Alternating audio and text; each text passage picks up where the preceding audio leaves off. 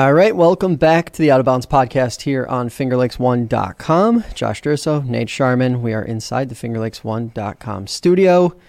We finally got some interesting LIV Golf news related to world golf ranking points. I felt like a fool a couple weeks ago going on a rant in one of our more recent episodes about golf, world golf ranking points and just how much work LIV was going to have to do if they wanted to get them.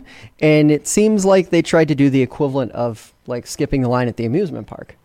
Yeah, they certainly tried. And isn't it crazy that we're opening another pod talking about the LIV Tour? It's not happening. Necessarily a bad thing because it's by far the hottest topic in golf, right? That's kind of encapsulated golf all summer. Far and away. But if you haven't heard, LIV Golf has now joined is a relative term, but taken over more so the MENA Golf Tour. What's the MENA Golf Tour, you may ask? As 99.9% of the population has asked that question. It's the Middle East, North of Africa Golf Tour. Just a tour that quite literally nobody knew about before today. Yeah, not too many people knew about it, but basically, for a long story short, it's essentially a feeder tour for the DP World Tour, right? Kind of thing. So a couple days ago, Jenna Sims, Brooks Koepka's significant other, broke the news. Paul has it up there on the screen now. And she was able to take a picture of the whole group, and on the picture there it says, "Congratulations to these guys for gaining world golf ranking points this week." So we have Jenna Sims breaking the news, which is hilarious in its own right for many reasons. But I mean, it was looking like Greg Norman was looking like they're going to get points this week. Long story short of that is they're not, which we'll go into. Yeah. But they're on their pathway to getting OWGR points. Are they, though?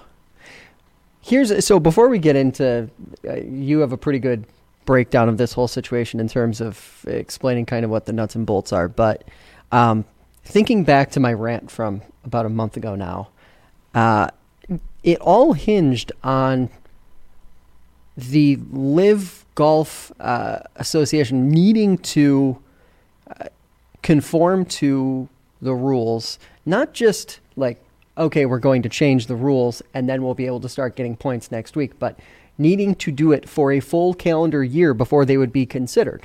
Right. And obviously, OWGR came back and said, well, wait a second. Right. Not that fast. So where is that part of it sitting at right now? Yeah, so they did the whole news on, it was either Tuesday or Wednesday, or Tuesday into Wednesday anyway. And then Greg Norman comes out and says, see, we're gaining points this week.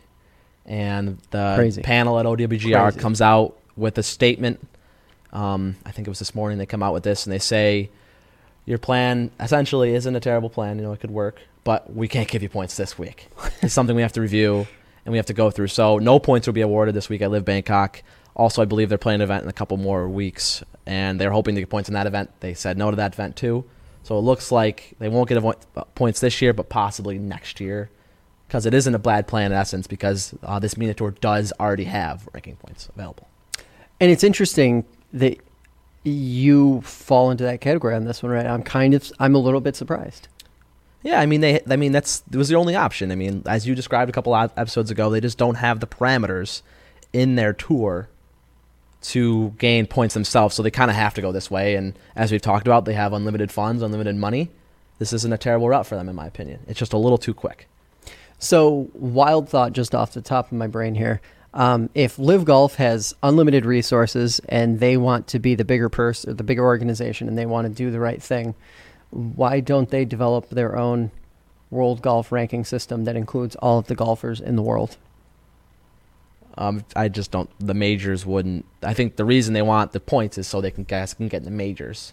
Guys like Cam Smith will be able to play in a few majors, but those guys like Patrick Reed, who's really worried about it, he'll be able to play in the Masters. But if he slips out of that top 50, I believe is the number, he won't be able to play in those other three majors. So I think that's what they're really worried about. But that is a good point there you have with if maybe they could just create their own. And that does have some barriers to it. Yeah, and the funny thing is that's kind of where, and I think of the whether you want to call them the LIV bots or whether you want to just call the LIV Golf proponents, supporters on social media, they get really tied up in this idea that LIV is trying to be this like fair, equal arbiter of golf and to make the game better. they're looking out for themselves. They're looking out for their own interests, just like everyone else in this scenario is actually looking out for their own interests. Right. So, if they really were just thinking about, let's create the most fair and equitable system for all professional golfers across the entire U.S., you have unlimited resources, come up with a system that can actually be inclusive to all people on tour. And hey, why not even include the mini tour guys? Right. Let's have a ranking of like literally the 300,000 best golfers on planet Earth. Maybe you and I can even get in there. Yeah, really well. And not the way I played last night. I don't think I'm getting on any ranking list. But same. Going into that too is, I think, this is purely me speculating, but I would have to guess that back a couple months ago when Greg Norman was having meetings with these guys, with Patrick Reed, with these guys, he's in essence promising them OWGR points, because I bet you that was every one of their critiques of it. Well, if I don't gain OWGR points, I'm not going to play in the majors, and that's a worrisome to a lot of these bigger guys that have been playing in majors. Guys like Bryson, guys like Patrick Reed, that maybe haven't won in a few years, but can still want to get that and cement a little bit of their legacy back. So I'm guessing Greg Norman kind of said, we're going to get those. We're going to get those world ranking points. And then when they tried to and they filed for it and they said no, Greg Norman and the rest of the LIV Association were just kind of like, well, we need to do something. And I think this is kind of the avenue they're going to. Yeah, I guess it's interesting to me because I just wonder, was the mentality from Norman and LIV that they were going to basically bully OWGR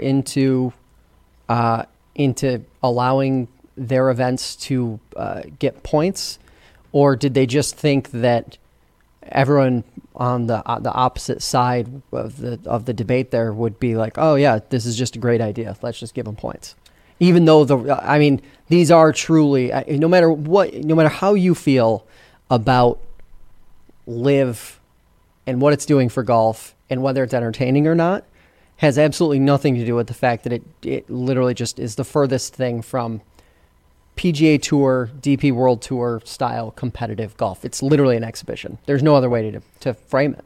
And we've seen this all along. Greg Norman's just kind of flying by night in this, He's kind of just saying things and not necessarily knowing if he's going to back that up in the intermediate. Similar with this OWGR situation. He's like, okay, we're either going to get it right the way we want it to, or we're going to go buy the MENA Tour. I bet you that was part of the plans, months ago. If the first plan doesn't go in, we're going to just buy a different tour that has ranking points already. So he's just kind of flying and promising things. If I had to imagine, then this is kind of how he's going to get things done.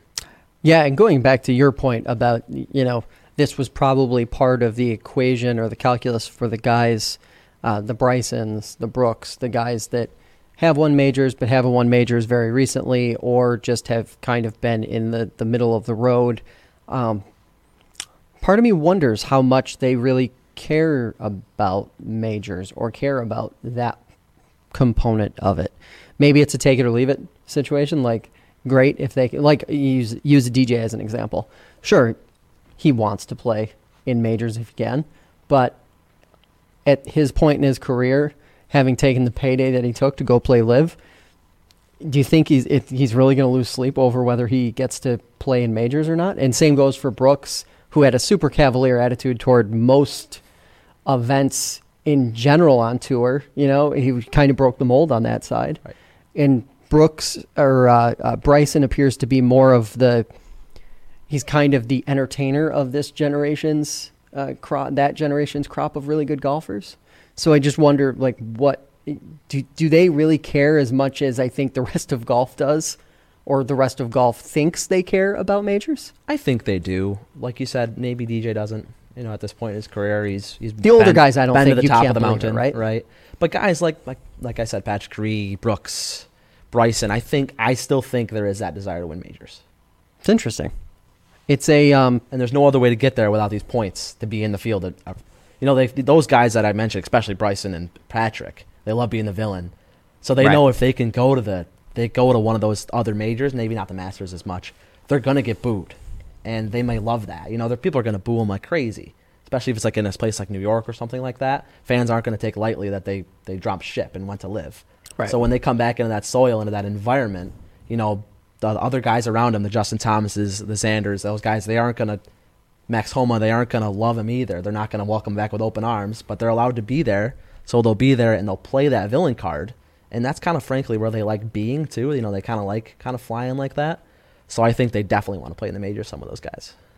Yeah, and it also begs the question on what do you think about this? So if LIV is successful in playing the MENA card, we'll call it that, and their events do start getting World Golf. It's called MENA Golf now. They do start getting World Golf ranking points. Does all of the rest of it just kind of disappear? All the rest of the debate, is it gone at that point? Like there is no they're a type of tour event, and at that point, would it be smarter for all parties involved, PGA Tour included, to try and harness that for commercial good or gain through a Ryder Cup style event or something like that, where you have LIV guys playing against tour guys? Yeah, that's a great point. That's something I hadn't thought about before. You can kind of, I don't know if accept defeat or accept that you're never going to kind of win against these guys, so why not lean into it? You're completely right. Well, you wage at that point. You kind of turn it into from a moral and fundamental fight. You turn it into like a commercial fight. Yeah, and it's like, okay, we're just going to lean into this. It's going to be entertaining and whatever. Right. I think there could be some. I think there could be some legs there, but I don't know if the tour, given where they've gone with this whole thing and how far they've carried it out, you've got legal action between both sides. Yep. I don't know if LIV would be interested. I don't know if PGA Tour would be interested, but it would certainly be interesting. Take the 6 or 8 best golfers from the PGA Tour and the 6 to 8 best from LIV, match them up. That would be something to watch. That would be cool. Did you have a chance to see, that's been floating around Twitter, what the MENA Golf schedule will look like now that the LIV Tour's event's in there? Oh, with the purses? Hysterical. Yeah. Yeah, with it's the ultimate comedy. It's literally like the MENA event, like 120 people, and it's $75K purse. And then the next event, LIV Golf Bangkok, 48 players, $20 million. Okay, so it's hilarious. So to make this a little more believable, couldn't LIV throw a few more bucks at the MENA Golf events? I know. Just to sell it, because isn't that you want to talk about not passing the sniff test? Literally anybody who's looking at that saying, oh, these two parties want to work together, they're going to look at the schedule, they're going to see the purses, and that's going to be the first thing that stands out. They're going to be like, wait, what? Right. What are you even doing here? Throw a few $1 million at these 14, money doesn't matter to you, LIV. Right. So throw some millions at these other events so they at least on paper, at first glance, look similar. Right. So I'm sure there'll be some sort of obligation where these LIV guys have to play in these MENA events. So you'll see the updated purses on those, I would think. Yeah. But so I was looking into it a little bit and just seeing some people joke around on Twitter. The other events, though, they're, like I said, $75,000 purses, and they're $50 to get in, which is funny too. Yeah. So someone was saying, so Cam Smith goes to play in his first MENA event. Are they going to make him shell out $50 out of his wallet, or are they going to put him? Are they just going to let him play? I hope he's got to write a check right. You think there. He's got to get another sponsor? Just like $50. It's like you're going to play your Muni. You're going to play a skins game. You got to shell out $50 cash to play in this MENA event. It's hilarious. I love all the discourse on Twitter. It's so funny. Yeah, and I think the other interesting part there is just looking at the medium-term implication of that, because I don't know what the qualification process is for players to get into the MENA Tour.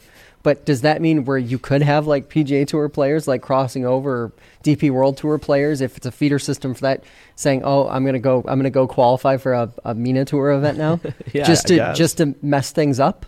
Yeah, I mean, can the best MENA players that are already there, can they get into a LIV event? Because LIV events are still exhibitions.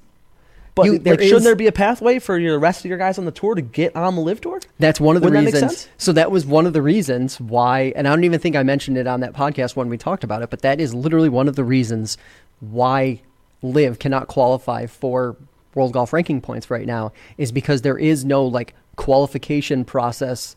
A Monday qualifier. Qualifier is the exact. There is no Monday qualifier for LIV. So no, the MENA guys cannot. They're just kind of they're placeholders. They aren't even getting a raise for it. Oh, God. Man. That's something else. Yeah. You going to watch the LIV Tour event this week in Bangkok?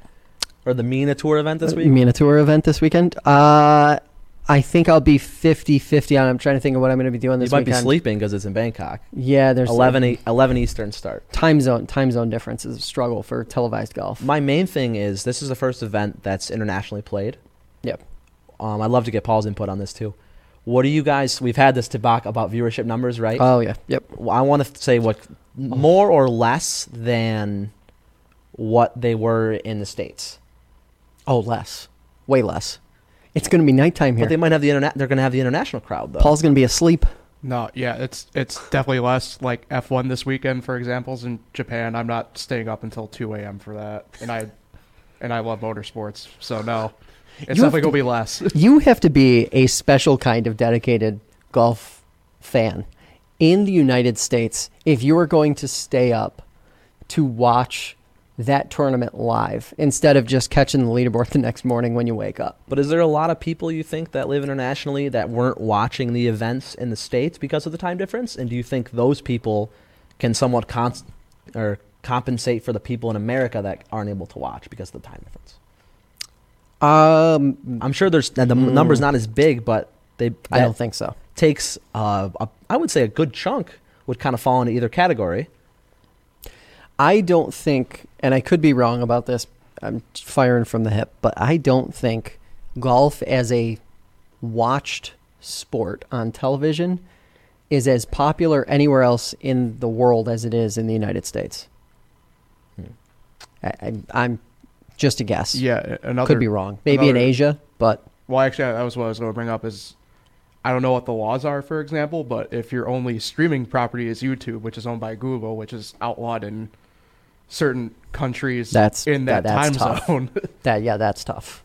I'd argue that Asia's pretty popular for golf, especially with what Hideki's done the last few years. Yeah, I would agree. It'll be interesting. So if we're going to pick a number, like what do you think? Last time? What do you think the daily number is? Well, so like the most recent, was it? The most recent Sundays, the most recent finishing days, I think we're in like the 700,000 view range on YouTube. After the fact, that's obviously given 24 hours after that. Yeah, giving it a day to kind of the numbers to aggregate a bit there. Yeah. I would say it's got to be at least a third of that. At least, my guess, maybe like 250 or 300,000. I think it gets closer to that 500 number. Third round. We're talking final round. Yeah, 24 hours after it airs, or the last pod's made. So, yeah, I would say, so you're going to say 500. Yeah. I'll say sub 300. Paul? I mean, it's tough because if something crazy happens, I mean, people just skip ahead and get to that final Dustin spot. Johnson's team's probably just going to win again. Right. They win every week. Like Dustin Johnson making an 80-footer?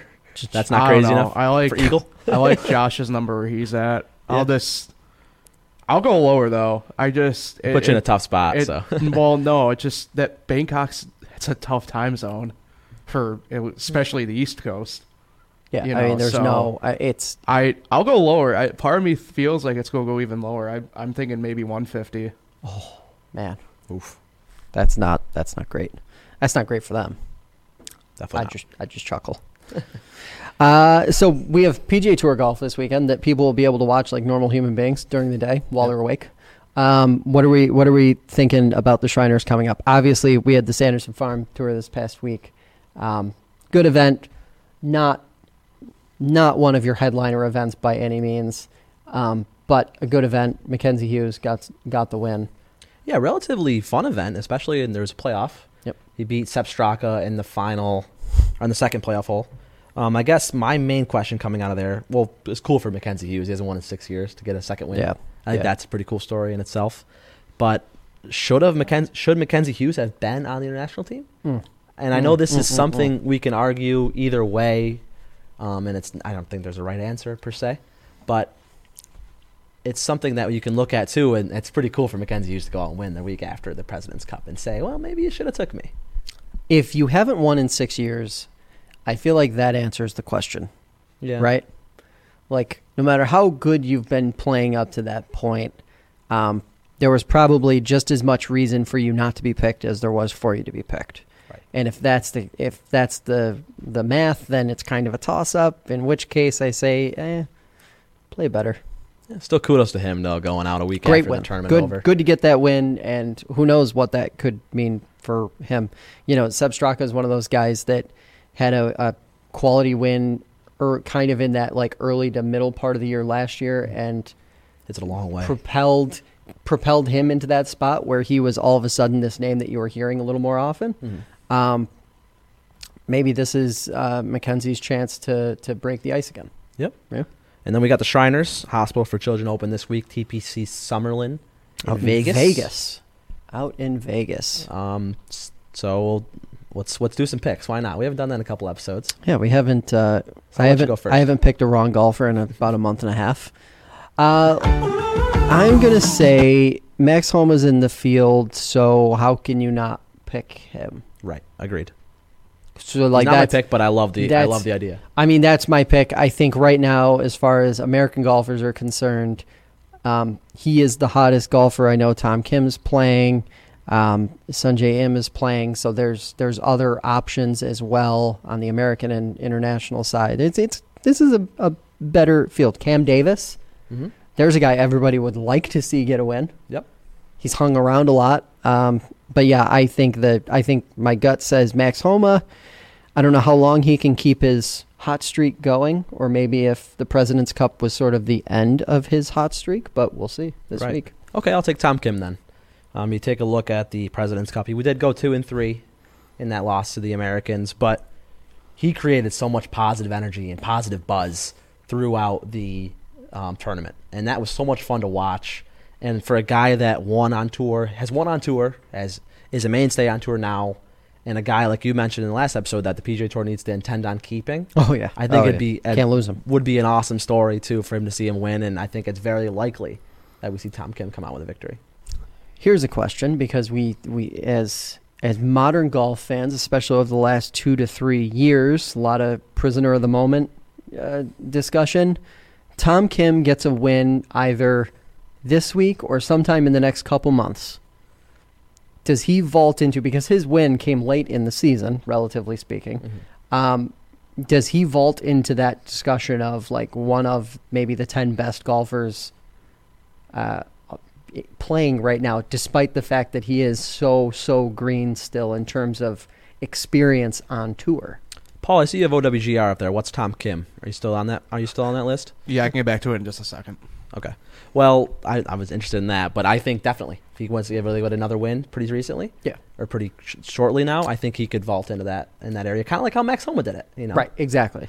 Yeah, and it's almost like World Golf Ranking kind of goes to the side. I don't know that that's necessarily the best barometer for judging who the best players are. Right. Like that, because there tends to be some lag, just in terms of when that actually, if you told me he was going to be ranked in like the top 5 or 10 by next June or July, I'd believe it. Oh, for sure. 100% believe it. He could literally go win the Masters and nobody would say, "Oh, wow, that's a surprise." Right. No, he's got the game. Yeah.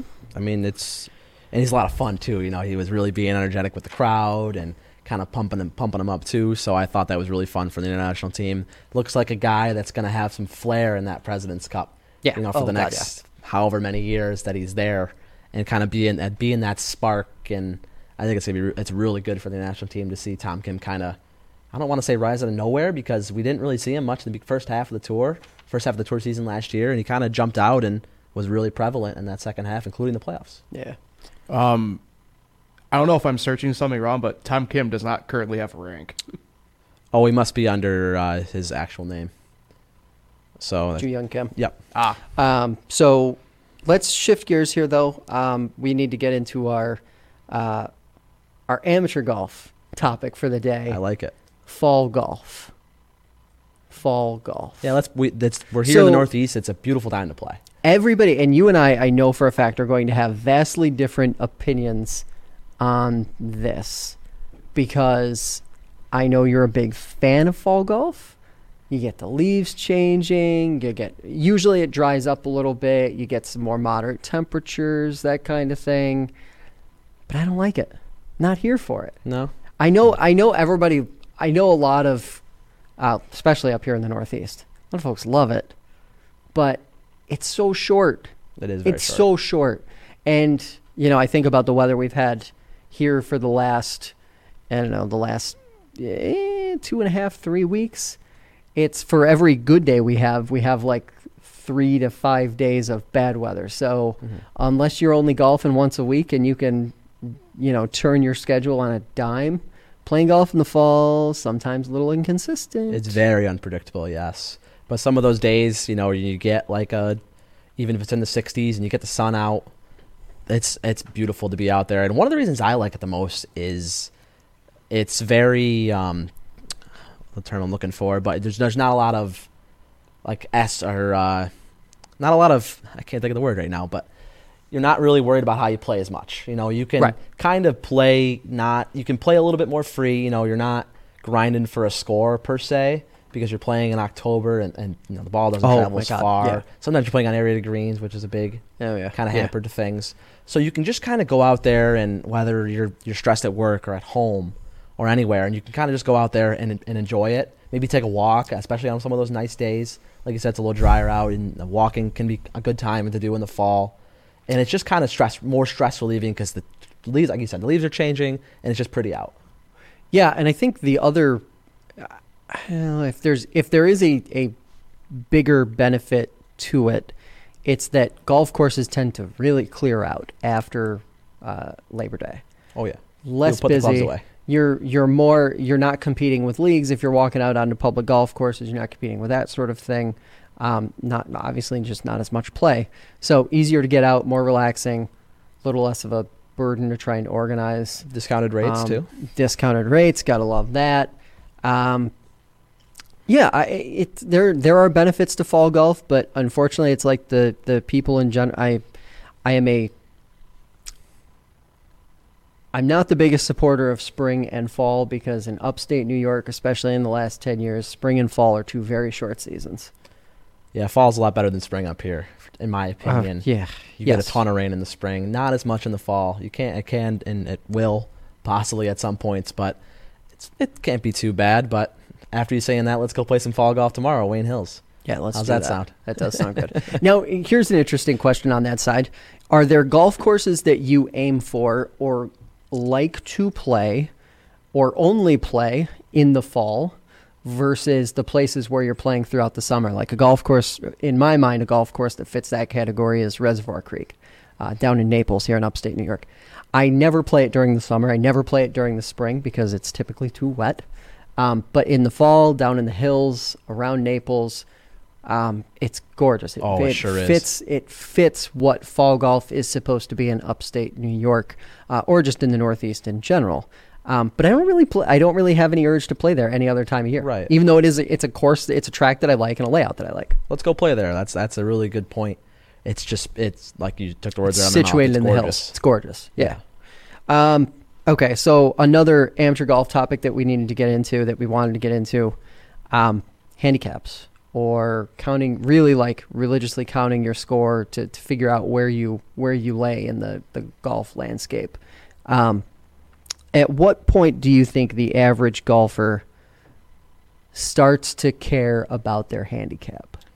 I think when you can consistently keep it under 100, you're consistently playing golf the right way and you're getting it under 100. You can have a score at in that 95 range. Yep. When you can start posting those scores.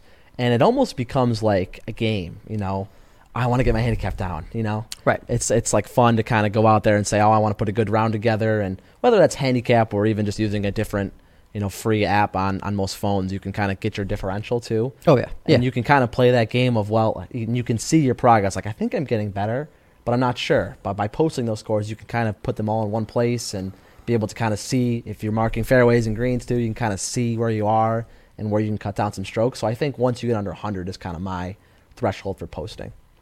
Yeah, I would have to agree with that. I think in certain golf circles, there is this assumption that people who shoot higher numbers than that care or are interested in what their handicap is. But I think at the end of the day, those folks are just out there having fun and just out there playing with their buddies. And it also, I think there's a component of it that maybe isn't so much score driven and frequency that they're playing. So maybe you start out and you're playing once a month with a few buddies, meeting up on a Saturday, drinking some beer and playing golf. And then all of a sudden you shift to maybe playing once a week, or maybe you're even playing more than once a week. I think that would be when, even if you're not necessarily hitting that number that you're talking about, I think you may start to care what your handicap is. Right. But I think the 100 number is a good one, but I also think that, it might, there are probably some 100 to 110 golfers who care what their handicap is. Consistently see, like you said, is a huge portion. It's kind of like once you can actually finish a round of golf fully without having to take any kind of odd provisions so that you're able to get through the round, like, pulling it out of the weeds and not taking a penalty stroke or whatever the case may be, like pulling it out of hazards, not counting hazard strokes, that sort of thing. Like, once you get to a point where you're more consistently just finishing holes and finishing your rounds of golf, maybe that's when you start to care about that sort of thing. Yeah, that's a good point. And I think it's way too much work also, by the way. Right. It is, and posting your scores is so much work. It is and it isn't, though, because I think if you can kind of come to a spot where maybe you're not necessarily, tracking fairways or tracking greens, which I think can be a good idea, though, because you kind of can, by doing that, you can kind of really, at the end of the day, reflect on your round. You can take a look at your round and say, oh, I really messed up doing 60-yard shots, but I was good from 150. Those are pretty solid shots, and kind of managing your expectations that way and being able to kind of build off that. So next time you go to the range, next time you go to the putting green, you can kind of think about those situations that you were in, and by kind of tracking your round, you kind of remember better where those situations were, and you can kind of work on yourself as a better golfer instead of just blindly hitting balls to the range. You can kind of think about that situation you were in and the shot you needed to hit versus a shot you did hit. Yeah, I think that's the maturation of the golfer. And really, that is, especially over the last 2 years, I think we've seen a lot more casual golfers make that turn. Definitely. Turn that corner, because it's just, but at the end of the day, you gotta have fun. That's really that's the main that parameter. Is literally you can go through it and you can track your putts and your fairways hit and your greens hit in regulation. But at the end of the day, make sure there's a smile on your face coming off that 18th green, because that's why we're all here at the end of the day. Whether you shoot par, whether you shoot 120, that's why we're all here, because we like to play. And none of us are getting paid. Nope. None of us are getting paid to play golf. No calls from the MENA Tour yet. Yet. Maybe next week. Hey, that's going to do it for this week's episode. Drop us a line or question at outofbounds@fingerlakes1.com. You can also follow us on Twitter, Instagram, and TikTok. Links are in the show notes. For Nate Sharman, I'm Josh Durso. And remember, whether it's down the middle or out of bounds, keep on swinging.